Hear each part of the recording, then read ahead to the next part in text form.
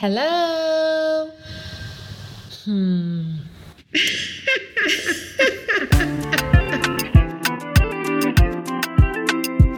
Mental health is still a stigma in our African communities.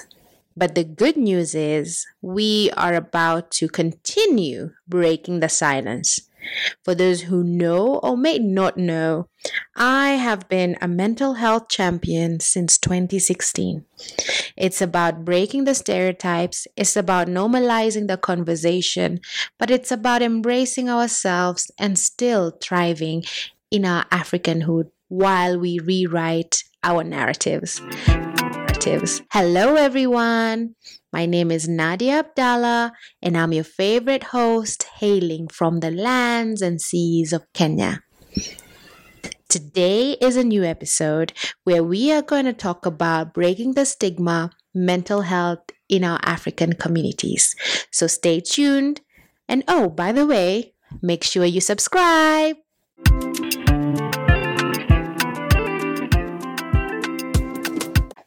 So, before we get into the conversation where we are talking about mental health in our African communities, and before I share some receipts on the stats that are out there, I'd like to help you guys with some definition of what mental health is to just help some of you get context and understand. All right. So it says mental health comprises of a person's psychological, emotional, and social well being. They go on and say that it affects how individuals think, how they feel, and how they act, influencing how they handle stress, relating to others, and how they make choices. Furthermore, mental health is not merely the absence of mental illness, rather, it's a state of overall well being where individuals can realize their potential, cope with life stresses, work productively, and contribute to their communities. So now you have a bit of context on what mental health is. All right. And so when we are talking about mental health in the context of our African communities, I am merely focusing on how to break the silence, but at the same time, how to really normalize the conversations. Because let's be truthful, y'all, mental health issues have been there for the longest time. Unfortunately, at some point in our lives, we never knew that they are those issues. And because we grew up in different communities and in different spaces, we grew up seeing people who actually suffer from mental health issues being segregated from everyone else. But hey, as I said, it needs to end somewhere. And so what I want us to discuss today, in what other ways and means in which we can break the silence but also normalize the conversations. So stay tuned for more. So as I said in the beginning, the stigma is still there. A lot of people get segregated, but at the same time, I feel like governments, institutions, and individuals are still not seeing how important it is for us to redirect our attention and focus and invest and solve mental health issues. Because you see, I tell people the same way there is an urgency to climate change because we need a place to live on, it's the same thing when it comes to mental health. We need healthy people to keep the earth going, right? And so I don't understand why people still don't see the urgency when it comes to mental health. I don't understand why we're still at a place where we are silent about mental health issues, where we don't want to be candid about the different conversations, and where we don't want to address the stigma that is around. But hey, you know what? We're on Truth Is, and we are about to talk about it as it is. You know why? Because your truth, your power. So I want to share a personal story, when it comes to just resilience and how I met my own challenges when it comes to mental health or my mental wellness. So I was in university in Berlin, and I remember very vividly on that frightful day, I was unwell. I was feeling very unwell, and I remember I think it was winter, and if it's not winter, it was autumn, but I was not well. And, I had my heater on because I was feeling extremely cold, but I had to go to school. And, if I wanted to go to school, I needed to take a shower. And so I was like, you know what? After having covered myself and, keeping myself warm, I was like, let me just go take a shower, then get ready, and then head to school. What I didn't realize was that when I covered myself with so much on me, and when my heater was on, I didn't realize how I would get this certain chill down my spine when I was now getting ready to shower.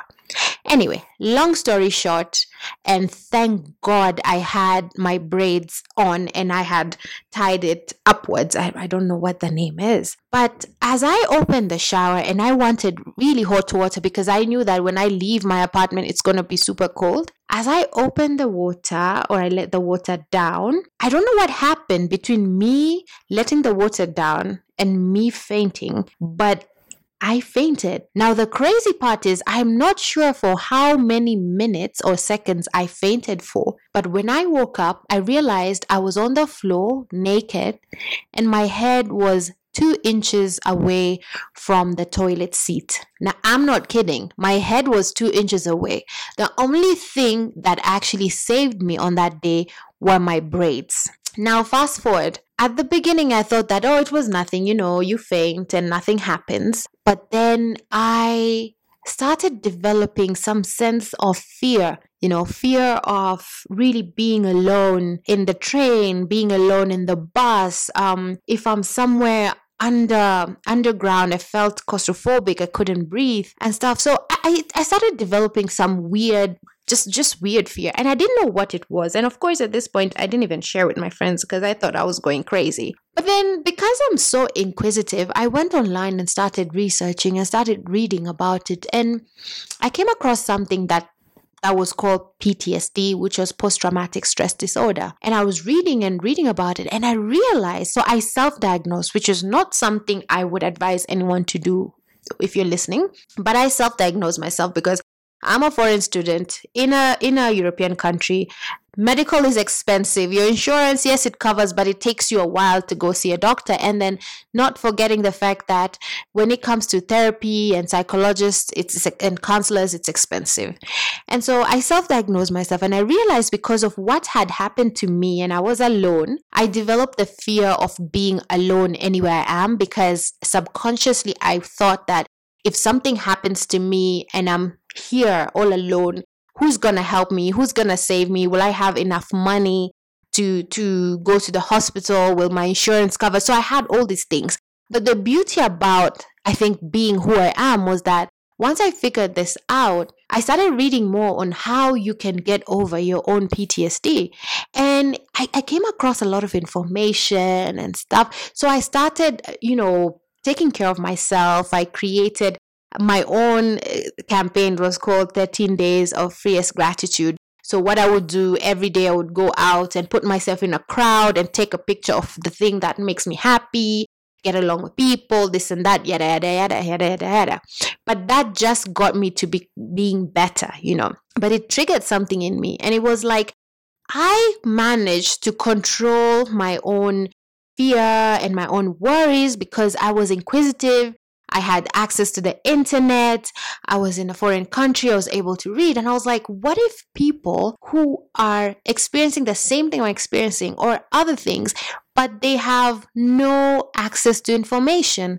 They have no courage to do things on their own so that they can get over these things. And they had no urge to actually be better. And I was like, you know what? I need to be more vocal about the different things. And that's how I became vocal, about mental health, because what I wanted to do was I wanted to share the information that I have with people out there. And the best way that I could do it was through my Instagram. At that time, I still had Instagram. This was 2016, 2017. I started working on, I remember I registered a sole proprietorship, and I started doing brunch, and I started coming up with topics for women in my community to talk, to meet. And so you see, that was a way in which I managed to normalize the conversation.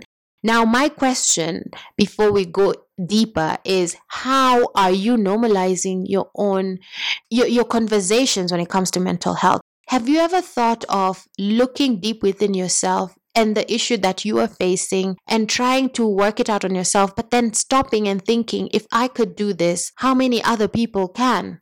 And you see, that's part of creating a space and creating this ripple effect that will help in breaking the silence. The number one thing that's going to help us moving forward when it comes to mental health is by us being out there, by us using ourselves as examples, and by us breaking the silence within our own communities and our own societies. Now, stay tuned, because I'm about to drop some real stats on mental health and how it's affecting Africa and our communities.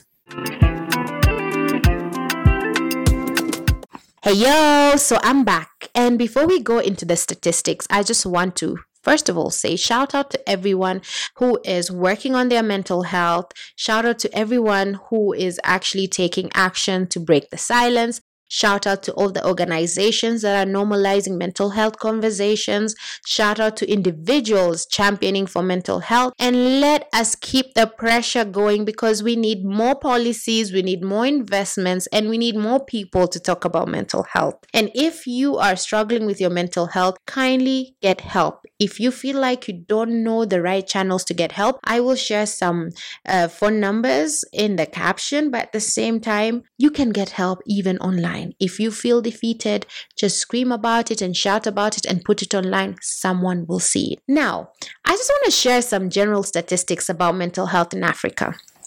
When we talk about the prevalence of mental health disorder, I found something, and it says, according to the World Health Organization, about 15% of the African population is estimated to suffer from a mild or moderate mental health disorder. This includes conditions like depression, anxiety, and substance abuse disorder. Ladies and gentlemen, 15%. Now, it goes up and says there's a treatment gap. There's a significant treatment gap for mental health conditions in Africa. Unfortunately, WHO again suggests that about 75 to 85% of people in low and middle income African countries receive no treatment for mental health disorders. Do you see why we need to talk about it more? Do you see why we need to put pressure on our legislation and on our governments to put more pressure? Do you see why there's a need for us to put pressure to get more investments and more funding? Statistics don't lie. Now, another one, and this is something that we discussed with my friends, it was about limited mental health professions. It actually says that Africa faces a shortage of mental health professionals, and there are typically very few psychiatrists, psychologists, and other mental health workers available per population in many African countries. And number one, this could really be due to, in our African societies, you're either an accountant, a doctor, a lawyer. What else is there? A lawyer, and that's it. There's nothing else, because our communities have been made to believe that these are the only professions that are there. But I'm here to tell you, if you have a passion and if you can do it, please let us have more professionals out there. Let us champion for more professions, and let us talk about the importance of having psychiatrists, psychologists, and other mental health workers that are in need. And sometimes I know people will be like, oh, it's so expensive to study. You can be a mental health advocate. The fastest way you can do that is go online, read more about it. These days we have AI. These days we have platforms that have free certifications. Please let us do something in order to help our professionals when it comes to the issue. Now, this is an interesting one, guys. Impact of trauma And I don't know how many of you know this, but many African regions have faced or continue to experience conflicts, natural disasters, and social upheavals, leading to high rates of trauma-related mental health issues like PTSD. Now, when we talk about trauma-related issues and trauma impact, the first thing, and this is something that I've been trying to talk about, when we are championing about climate change, we are talking about the natural disasters people face. We are talking about the ripple effect that happens. People don't realize that climate change issues and mental health issues go hand in hand, because the trauma that is faced with people who face floods, who face volcanic eruptions, who face increased emissions of gases in the air, who consume that, get sick, all that. We need to start working hand in hand with mental health practitioners and advocating more on trauma-related issues that trigger mental illnesses, because Africa is one of the continents that suffers the most. Now, suicidal rates, and this is very sad. And I say it's very sad because I have seen people, I have been in spaces with young people who come to me and tell me, or have seen them trying to attempt suicide, thinking of suicide, but they don't even have the help that they need. And it says that suicide rates across Africa vary by regions. Even I didn't know this. And they are influenced by factors like access to mental health care, social support, and cultural attitudes towards suicide. Data on suicide rates in Africa can be limited and varied. So number one, they don't even give us a percentage. Why? Because different places have different cases. And one thing I wanted to highlight is the cultural attitude towards suicide. Now, I don't know about you guys, but I grew up in a place where sometimes when if you talk about like you're facing mental health problems, or you're like, oh, you feel suicidal, actually you can be told, if you feel like that, go jump off a roof. Are you upset? Go throw yourself. These are the comments that I grew up with. And not myself, but even around us. And for those who belong to similar cultures and communities like mine, you know what I'm saying. Like sometimes you'll be like, you're so upset and you want to do something and you're told, listen, please, you can go and throw yourself in the sea. It's fine. But now times have changed. I feel like the generation that we grew up in, if it's the millennials or whatever, and the generation that is coming up, I feel like there's a very big distinction. You can't really joke and tell children that anymore, because some of them can actually take it for a real thing and go and do that. And so I think we need to be very, very careful. And, I realized that efforts to really address mental health in Africa have to go hand in hand with policy reforms, awareness campaigns, community-based mental health initiatives, and training programs. Why? Because we need to increase the number of mental health professionals, integrate mental health care into our primary healthcare system, and make it a priority for us to bridge the gap of treatment between. And as I said, it's okay not to be okay. Like if you're not feeling good, that's okay. I mean, I'm going to tell you the truth, yeah? Like before jumping onto this podcast, I cried. I was crying. And I was crying because I have overwhelming emotions. I've been remembering a lot of beautiful memories that I have with my late mom, but at the same time with somebody that I loved dearly. And so these things come once in a while and they hit you when you least expect them and you cry. But I'm crying and at the same time I'm like, it's fine. Like, yeah, crying is part of the systematic way of living life. Some people don't cry and honestly I feel bad because I'm like, crying is such a beautiful thing, because once you cry, it's like you're releasing some sort of tension and you become a different person. All right? So stay tuned, because we have the last part where we are going to talk about how we're going to get this train going, because mental health cannot be stigmatized anymore.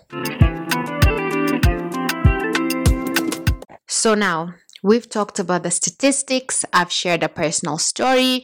I've told you why it's important for us to have these conversations.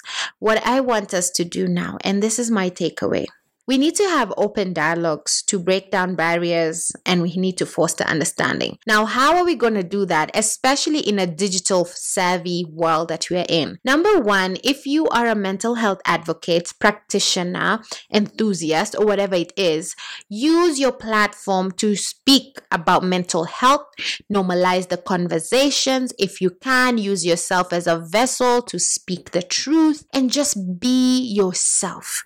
Because one thing that I've realized that works and has impact when it comes to mental health is really personalizing the message. Let that message hit home for somebody else to realize that this is an important thing. Number two, if you are in a place of legislation, a place of power, a place of influence, if you can, use your voice, your mind, and your vehicle to push for policy reforms. The only other way we can achieve normalizing and really integrating mental health solutions into our countries and our communities is if the government sees how important mental health issues are. Again, I will say this. We might have investments when it comes to small and medium enterprises. We might be championing for climate change and mitigation and transformation. We might be talking about the different social systems that are there. But if we don't prioritize the young generation's minds and the uptake and the normalization and really talking about how it's okay to not be okay and how suicide is not the option, we will lose a generation that is meant to build our nations, meant to build our continent, and meant to build our communities. Number three, be kind to everyone you meet. Some people have mastered the art or perfected the art of looking good, looking okay, and pretending everything is fine, yet deep down inside they are hurting. So be kind to everyone you meet and make sure you remind those you love that if they feel like they need somebody to talk to, they can always reach out to you. And number four, let's push this agenda and this conversation forward. I personally am a board chair of a mental health foundation called Nivishe Foundation that is set up in Kibera. It's an amazing foundation that is run by the ED called Amisa Rashid. Now, they are doing fantastic work with youth, with single mothers, and everyone else in their community. They're teaching, they're advocating, they're partnering, they're collaborating. So if you can, and this is SDG 17, collaborate, and partner for change. Look and find platforms, communities, organizations, foundations that actually invest in mental health issues and be part of it. We need a collaborative voice and a collaborative effort in order to make mental health, to be honest, I think a global crisis, because it is a global crisis. And number five, let's break the stigma. Break the silence. If you can, speak to people in your community, speak to your families, and tell them about the different mental health issues that are there. If you see somebody in your family and your community is being treated badly, please do what is necessary to be done and be the voice of change. Listen, at the end of the day, there is Ubuntu when it comes to African communities. We run by Ubuntu, and one of the most significant keys of Ubuntu is really collaborating with one voice. Now, if we can collaborate in one voice when it comes to economic issues, when it comes to financial issues, why can we not collaborate when it comes to mental health issues? So think about it. If you're struggling with mental health, you're not alone. If you have a stigma around mental health, break that stigma. If you're a professional or a champion, keep it up. We are proud of you. At the end of the day, we are going to normalize mental health, make it a normal conversation, and we are going to stop the stigma and we'll keep breaking silence. You know why? Because your truth, your power. I'm your host, Nadia Abdallah, signing off. Till next time.